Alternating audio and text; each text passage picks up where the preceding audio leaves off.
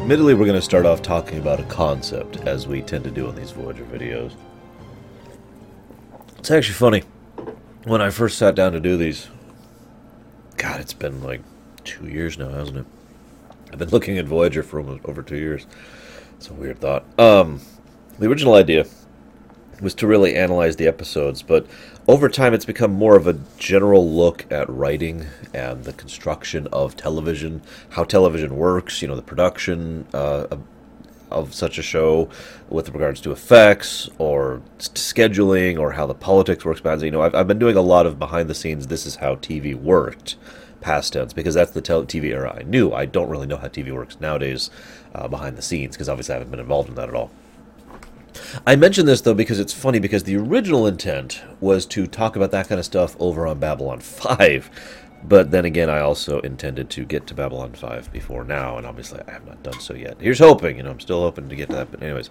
So what we're going to talk about is a concept called body snatching. Yeah! No, I'm kidding. That's basically a gateway into what I really want to talk about. Suspension of disbelief. Suspension of disbelief is exactly what it sounds like. It's when you're like, okay, this is stupid, but I'm going to suspend my disbelief. I'm going to put it on hold so that I can enjoy whatever it is I'm watching, playing, or reading, right? It basically only really applies to fiction. It can apply to real life, but that's kind of a situation. Let's not even go into that. So, when you suspend your disbelief, generally you do so because of one of two reasons. One, I don't feel like thinking. I'm just going to watch this thing. It doesn't even have to be like a mindless action flick. It can be whatever, just Or, whatever is happening is nonsensical, but you're willing to put that on hold in order to enjoy the episode or the movie or book or whatever. As I've said a few dozen times, I don't care so much if you're going to do something stupid, if you have a stupid premise or a stupid plot, as long as you do something with it, as long as you make it entertaining or make it engaging or otherwise make it work. Star Trek is actually well known for taking ridiculous premises and actually going somewhere with it. This is not one of those episodes, but I'm getting ahead of myself. Suspension of disbelief. Body snatching by itself is, well, it can take one of two forms, and this episode kind of goes by a hybrid between the two, ironically. The first form is the obvious. You put your mind into someone else's body. This has been a trope in fiction for about a century at this point, actually. It's really old, it's not exactly new. The other is, of course, the more common, you take the form of someone else, like the changeling kind of concept, which, again, is a really old concept going back, arguably to the Greek era, but, that's debatable. I don't want to get into the discussion of that, because, frankly, I don't care. Point is, both of these concepts are old. So why is it this is such an old concept? I think the appeal of the body-snatching concept in either of its executions really comes down to the idea of paranoia and the usage thereof in order to implement tension, horror, and drama. The idea being that you literally don't know who you're interacting with or why or how, or at any moment you could be someone else or be taken over by someone else. These are thoughts that are horrifying and can cause a great deal of good drama in fiction. So it's really understandable why this thing keeps going back to over and over. It's also understandable why this is such a common thing in science fiction specifically. It's right up there with, FTL Drive, basically. Now, I didn't really talk about this back in Warlord, because I didn't think it applied there, and I had other things to talk about. But here, well, to be blunt, I don't have much to talk about the episode in this episode, so that's why we're talking about this here. Here's the thing. Body snatching as a concept is kind of dumb. Now, let me explain what I mean by this.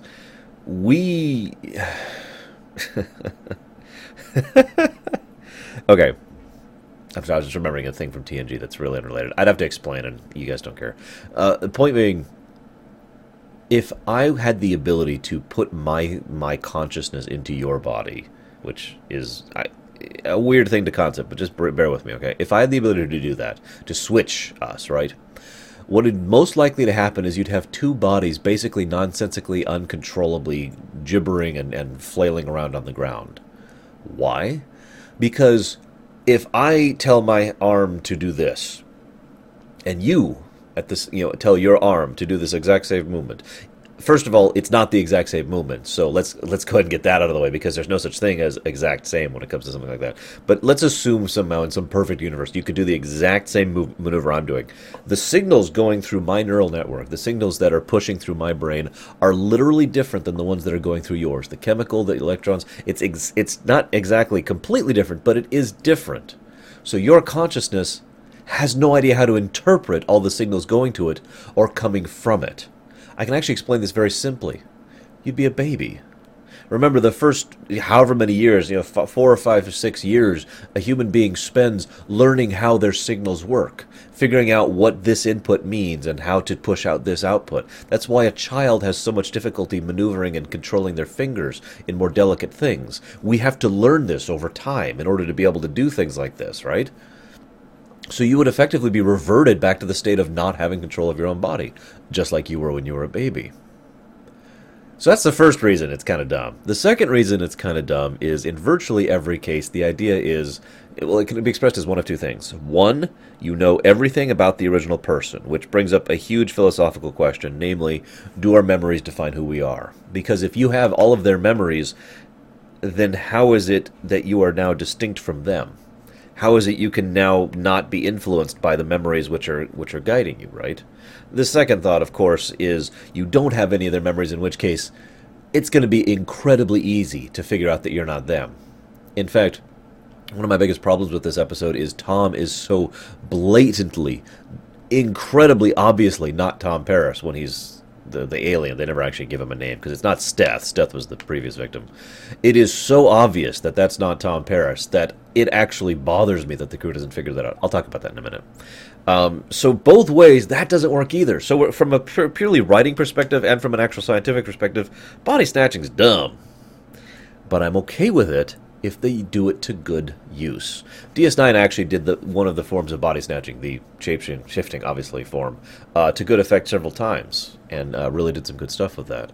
I'll never forget the scene where O'Brien walks up to Cisco on Earth and is like, hey, I'm not going to say anything else. I know several of my viewers haven't watched DS9 yet, but there's some good stuff, and those of you who have watched it probably know what I'm talking about. Please avoid DS9 spoilers in the comments. So, okay, I'm willing to suspend disbelief if you do something good with it. And we've already seen a good episode that did something with that in Voyager. I already mentioned it, Warlord, which was one of my favorite early on episodes and was a great exploration of the character. It was actually arguably the first real exploration of Kes as a character since Caretaker. And the actress, Jennifer Lee, one of these days I'll get her pronunciation right, did a great job of portraying, all three roles basically she had to in that episode. So it was some good stuff. But like I said, this episode does not get that same thing. And I'm going to explain why right now, right at the beginning. The villain has the ability to, like I said, he's kind of a in-between. He literally switches forms with you. So you take his form and he takes yours. And he basically, so that's like a part one thing. But then there's the changeling, shape-shifting thing. So like I said, it's kind of an in-between thing. But anyways, he has this power. And some alien like that is the kind of alien you would think would be some kind of master villain or someone who has the ability to really think their way through a situation. Very cunning, very intelligent. Problem is, the villain in this episode is a dumbass. He shows on repeated, multiple occasions to be incredibly stupid. He does not have the ability to think forward at all. He does not have the ability to plan past the most basic next step plans. And, well, that's a problem, because when you have a villain who's an idiot, the only way to make him any kind of contest for the heroes is to make them stupid too, which ties back to what I was talking about earlier. So I know people are going to argue in defense of this episode, and that's fine. As always, I love hearing differing opinions. But for me, the fact that he was so dumb aggravated me. And again, the crew had to be even dumber to allow him to get away with what he did. There's a scene where Tom literally cannot find sickbay. There's a scene where this man knows nothing. Obviously, there's no memory swapping here. The episode makes that clear. He knows nothing of the host he takes over. So he is so retarded that he can't actually fool basically anyone. And he lasts about a day at most in his Tom Paris form before he has to bail on it, because he's already given away the fact that he's not Tom Paris in some way or another. And it's astonishing to me that the crew actually thinks that that's Tom Paris. Keeping in mind, body snatching is a thing that exists in Star Trek. The Doctor himself has actually talked about this as a possibility in the past, as something that can happen. So, the fact that they're just like, this is clearly Tom Paris, again, it just dumbs them down. It makes them stupid, and I don't like that. Let me give you an alternate. I know I haven't done my alternate Voyager things in a while. In my defense, most of Season 4 has been good stuff, and I wouldn't rewrite most of it. But let me go and give you a quick Arshingaya, the Lore Runner, rewrite here, really quick. What if the villain was actually really smart? What if he actually really planned this stuff out in advance? What if he was capable of blending into Voyager just for a little while, just long enough to evade capture, to ensure that his previous body was kept? Because keep in mind, this is a situation with you can basically get away with anything, really. The only possibility of someone understanding what you're doing is if it's a previous victim, which if you notice is actually exactly what happens in the episode. Let me explain this. Let's say you go in and steal this brand new, top-of-the-line, military-grade shuttle that has a brand new warp drive. I know this, bear with me, right? And you use it to great effect to warp here and warp there, steal this great stuff, steal this stuff, all this financial wealth or all this information, or whatever it is you're after, whatever your long-term goal is, that doesn't matter. And so you get all this information and wealth and power, squirrel it away, swap with someone briefly. Now, you've basically won at that point as long as you can keep that charade for even a little bit. Why? Well, because you have your previous body is the body that has committed all these crimes, and you would go out of your way to make sure it was obvious. You wouldn't try to hide it. You wouldn't try to get away with it. You would be like, ha, you literally waving at the camera, hi, I'm stealing all your stuff, so they know that's the guy who stole your stuff, right? So when they go after that guy, they find your victim, who is now body swapped, and I'm sorry, but oh, no, I'm secretly not me. I'm another person, and he body swapped with me. It's not something most military people or people in general are going to accept as an actual explanation for what's going on. You have a guaranteed out for getting away with virtually anything you want to. You see where the potential is here for a really great villain. And they waste it on this jackass who's basically the midlife crisis guy, which I'll talk about in a bit more. But, I mean, really, his word choice is so blatantly obvious and dumb in its execution that he might as well be just a giant poster child for, this is what happens when you have a midlife crisis. Do you want to have a midlife crisis, Tommy? No, you don't, do you? Because this is what, it's so blatant and so over the top that there's not even a character there. Now, I want to take a moment and say that I do not blame Dan Butler for this. He's the gentleman who played Steth, a.k.a. the villain.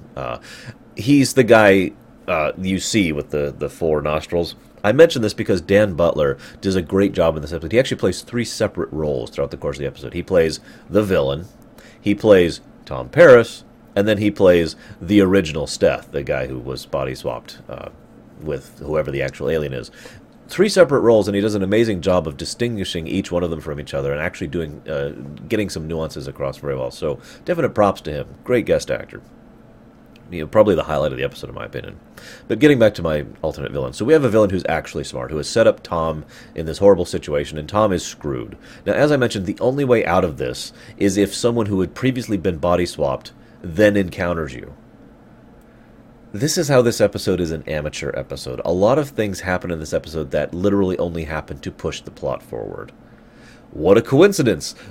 After, a year of having been swapped in a previous body, by sheer happenstance, someone, the previous body swap happens to show up and say, oh, hey, I found you in your ship that you didn't have until very recently, that you just recently stole, and that the guard are after you for. But it's okay, because I found you, and because of the fact that I am someone you body swapped, I actually will believe you when you say you were body swapped, as opposed to everyone else in the universe.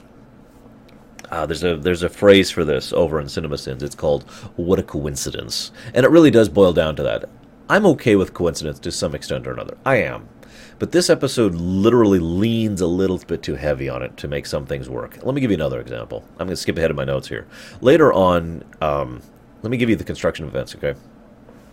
The villain, who has no name, which is why I'm just calling him that, the villain realizes that this isn't working, and he's just been ordered away by Janeway. So he attacks Janeway and swaps bodies with her. Okay, that's not a bad plan. But there's only two ways this can work out. We see what happens when he body swaps. He body swaps and he's fine, and his victim is dazed and confused. Okay, so that makes sense. So that's really important, though, to construct this. So we then hear Janeway say, calmly, I might add, security to my ready room. And then, she's being choked by Tom! So there's only two possibilities here. The swap has to happen before the security goes in. That's absolutely mandatory. There's no other time in which it could have happened because there are always witnesses elsewise. And so the swap happened before security going in. So why is Tom strangling her? Tom's body, strangling Janeway's body, to make that clear. Well, either he did the swap and then Janeway in Tom's body is like, ugh, and then he grabbed him and managed to make a convincing enough appearance of Tom strangling her so that the security would shoot him, which is kind of dumb to begin with, especially since it'd be more likely the strangler would be like, ugh, and probably not even be able to stand properly, because as we just covered, they're very dazed and confused and barely able to function after the swap. Or, and I think this is the best idea possible here, Janeway is already recovered in the new body and is just fine, and has decided to strangle her own body, which has the other guy in it. Although that doesn't explain how Janeway's voice was able to call for security so calmly and under normal circumstances. Which, by the way, should have also been a hint to the security. Security, I need you in my ready room. Oh, God, I can barely breathe. There's a disconnect there. That's the problem with this episode overall. The overall plot is very poorly written, has a lot of plot holes. I'm not going to cover all of them. I've only talked about three of them, and basically just lacks in construction. And that's why it falls flat for me. Now, let's talk about one other thing really quick. This episode examines and then immediately abandons the idea of the midlife crisis for Tom Paris. I feel like that would have been the stronger story, personally. I'm still doing my rewrite thing, by the way. I haven't really let go of it. I said, smarter villain would have worked. But the midlife crisis thing, really expand upon that. Let's talk about the concept of a midlife crisis really quick, shall we?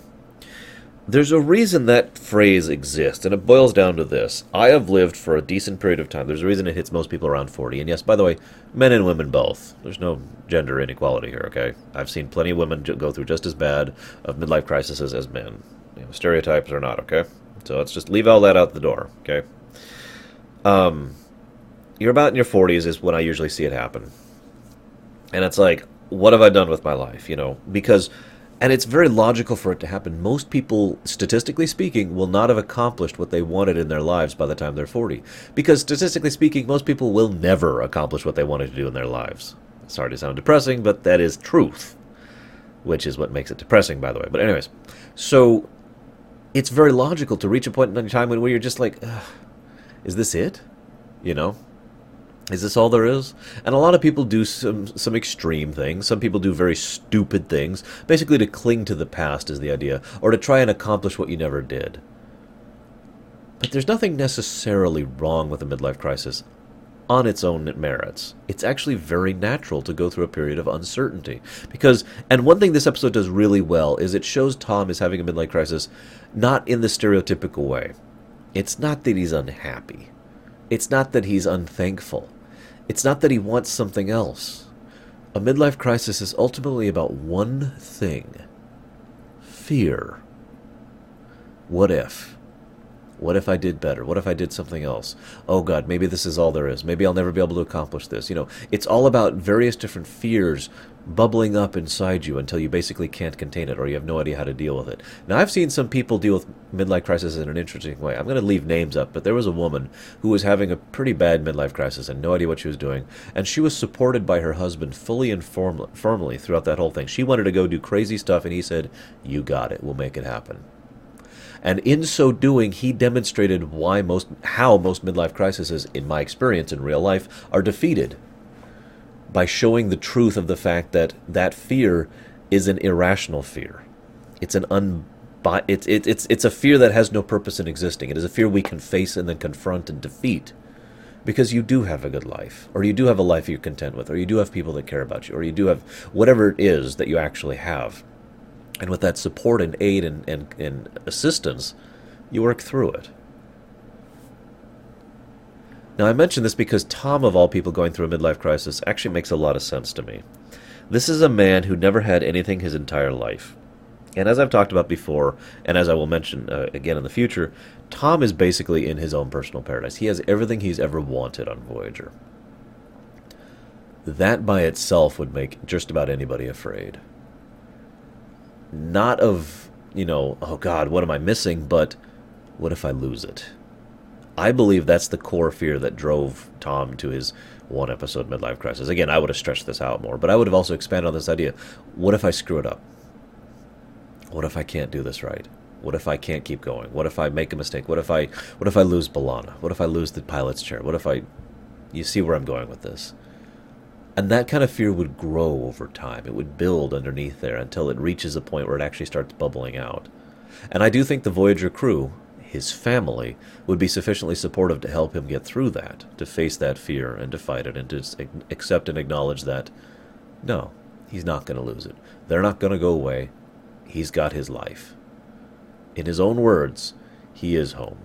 And I like that idea, and that's what I would have done instead. But of course, that's not what the episode does. That being said, I want to bring out a couple things here. First of all, I like the fact that early on in the episode, Chakotay picks up pretty much immediately on the fact that Tom is unhappy and brings him into his room and doesn't chew him out. He doesn't say, that's not how we tolerate this.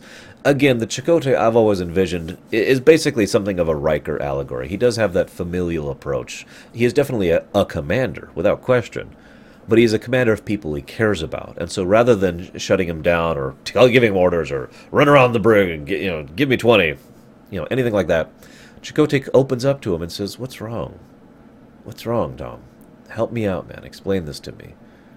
Help me work with this, And he praises him and tells him, you've done amazing things with your life. So I want to make sure you keep doing amazing things with your life. That was a great approach and probably my favorite scene in this episode. That being said, Chakotay is a moron in an earlier scene. Tom says it's a coaxial warp drive. Now, momentary reality check. For those of you who don't know, coaxial usually is associated with a certain thing in real life, which has to do with the type of cable. It's really hard to say that word without thinking that, especially myself as a former network engineer. But coaxial is a geometric concept, which I'm not going to explain, but ironically actually does apply fairly well here. So I'm with that. But Chakotay's response to, it's a coaxial warp drive is, a coaxial what? Which just makes Chakotay sound like an idiot, because the emphasis should have been on, for example, a what warp drive? Because, I don't know, maybe it's me, but I think Chakotay probably knows what a warp drive is. Just maybe. And then Tom Paris just goes from his usual level of competency, which, as I've said before, is like his defining character trait, to almost Mary Sue levels of being able to be the only person on the ship who figures out, this theoretical form of warp drive and how to repair it on the fly and then permanently repair it later on. Now, okay, on the one hand, I'm kind of willing to go with that because, again, competency is Tom's thing. He also is really well known for thinking outside the box. He's the kind of person who will use unusual, basically non-Euclidean, as I would call it, thinking, non-linear thinking, in order to solve problems. And I think that's one of the reasons why Tom has always been so competent. But in that early scene where he's there in his grease monkey outfit, and he's just a little too competent. I felt like they just went a little bit too far with that. But again, that's because the script itself is kind of poorly constructed. Oh my God, there's this thing we've never heard of before, never done things before, but Tom's like, it's okay, I can fix it, let's do it. And then he fixes it. Again, badly constructed. Now, I mentioned this here, as I already mentioned, this is a little bit too much of an obvious episode. And again, it's all about the execution of the script. Tom is having a midlife crisis for the only time, basically, ever. This is the only time it will ever be brought up. And when he's having a midlife crisis, this alien, who, as we've already mentioned, is an idiot, and also is a poster child for midlife crisis, shows up and is like, hey, I love living life on the edge, and I love just randomly doing things for absolutely no reason. Chaos, yeah, it's great. A little too obvious there, episode. Now, then we go to something else, which just makes me just blown away. Tom is the one helping repair the theoretical warp drive ship. I'm going to say that again.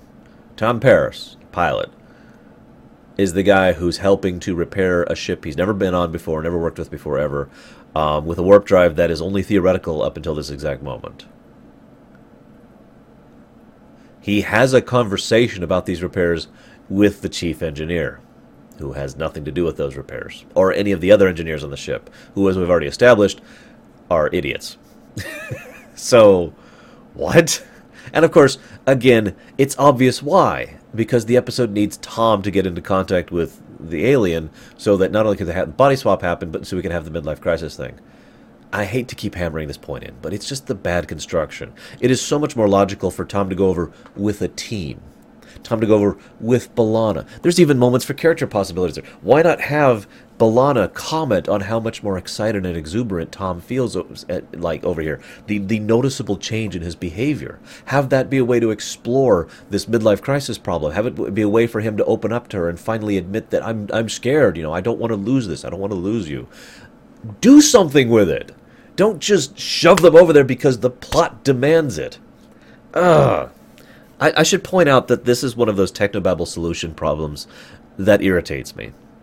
Because they're fighting the enemy ship, the shuttle actually, and they have to shut it down. So the solution is a technobabble beam. That's how they solve the episode. They shoot a technobabble beam. However, I will give partial credit for the fact that they set that up in advance, because Tom's the one who helped fix the ship, so it's actually logical that he would have a way to disable it. But wouldn't it have been more satisfying if B'Elanna was the one who figured out how to shoot the technobabble beam? If she had been the one to complete the circle, so to speak, having been the one who helped to fix the ship to begin with, and figured out how to break it as well, so that she could get back her Tom? Wouldn't that have been much more satisfying? Just personally. And I already talked about the midlife crisis thing. I don't have much else to add there. There's my note about it. And there's the note about Janeway and how dumb that is. One thing I want to point out. The doctor scans Tom's brainwaves and says there's nothing wrong. Even though we know for a fact that at this point in time that's Janeway in Tom's body. So it should have been immediately apparent that that's something wrong there. Especially since, as we've established multiple times in this show, that Voyager regularly keeps scans and keeps records of everyone's brainwaves on the ship. This was even recent with what's the name of that episode? The Shared Dream episode. It was just this season, or was it last? It was pretty recent. But anyways, this is something that's established, and it was established before that, actually. Like I said, multiple times. And yet, for some reason, he thinks that's Tom Paris, even though it's clearly Janeway's brain patterns in there. Unconscious or no, it should have been really obvious, but whatever. But that brings me to my next point. It was a little bit too obvious that they'd done the swap. Let me talk about what I mean here. It's pretty obvious that Janeway had swapped with Tom because the way she acts pretty much every scene after that swap is very not Janeway. It's a little too obvious, actually. There's no surprise there. There's no shock. Because, as I've mentioned before, if you're infiltrating someone and you don't have their memories, it should take about 10 seconds to figure that out. If I swapped bodies with someone, so someone was walking around in my damaged body, and I feel bad for that person because I can barely walk around in this body. But if they're walking around in my body and they encounter my sister, it's going to take my sister, again, about 10 seconds to figure out it's not me, or that something's really wrong. One of the two. But this is Star Trek, where body swapping is a normal thing. Well, at least a known thing, something that has happened in the past and is documented. So the idea would be in their heads that it's possible, ergo it should be really obvious to figure out something like that. But of course, the crew is idiots, so they don't figure out Tom is it, and they don't figure out Janeway's it either. But that brings me to the next point. And again, this is all these points are in service of the plot rather than actually being logical. Janeway sees Tom Paris. That is to say, Tom in the wrong body and Steth in the wrong... It's hard to get my pronouns correct here, but the point is, sees Tom and the victim, okay, on the enemy ship, and immediately shuts down the transmission. Now, it's obvious why. Because they have to, because they're the bad guy, and they know that it would take 10 seconds to identify that that's Tom. And then Chakotay is like, Tom, what are you doing? And Tom, rather than saying any of the 1,500 billion things he could say, references a conversation that happened the previous day. Credit where credit's due. That is a good way to get Chakotay's attention, and it does. And Chakotay believes him pretty much like that, which is exactly what should have happened. But secondary question, why is it that the enemy, the alien ship is the only one that can catch up to the shuttle? Keep in mind it hasn't zipped away yet. That's not a thing that's happened yet. So it's just in normal space. It hasn't done its coaxial drive yet thing. So Voyager probably would have been, I don't know, just as if not way, way, way more capable of catching up to a shuttle than the other ship would. So why is letting him out of the tractor beam such a big moment? And you can kind of see how this fits here, because Janeway has to shut them down because, or not, the alien in Janeway's body has to shut them down because it's the only way to keep the surprise. And then they have to do this thing over there with Seven, and then all these things construct their way in such a way that it has to happen so that we have this big climactic finale that has no climax at all and involves a technopebble beam. And overall is just really dissatisfying. Everything was done in service of the plot. It felt like a textbook episode. And then this happens. And then I want you to picture like the most boring person's voicing thing. And then this happens. And then this person walks forward. And then they take a step. And they come to a door. And they open the door. It's all obvious and blatant. And kind of pointless. Because ultimately, the only thing this episode has any impact on whatsoever is the fact that Tom finally lets B'Elanna in.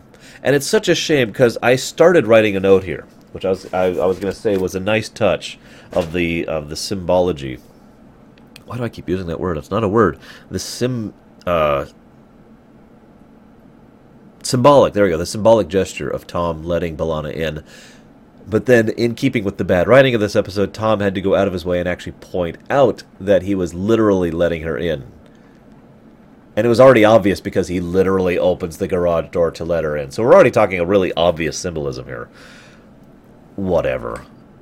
This isn't a bad episode. It's just a really boring episode. And it's no surprise that when I first picked this up and I see Vis-a-Vis, I'm like, what's this episode? I couldn't even remember it. I had no memory of this episode.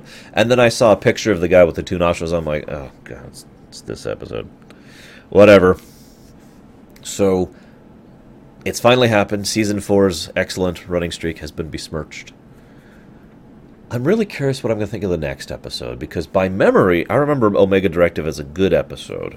It's got some good Seven moments and some good Janeway moments, and it introduces something that STO took and ran with, which was awesome, but we'll see when I get through it in analysis mode, so I'll see you guys later.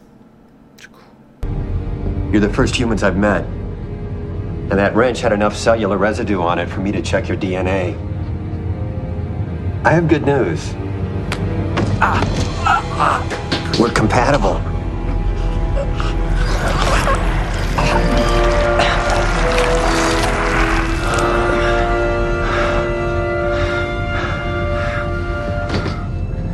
Consider this a favor.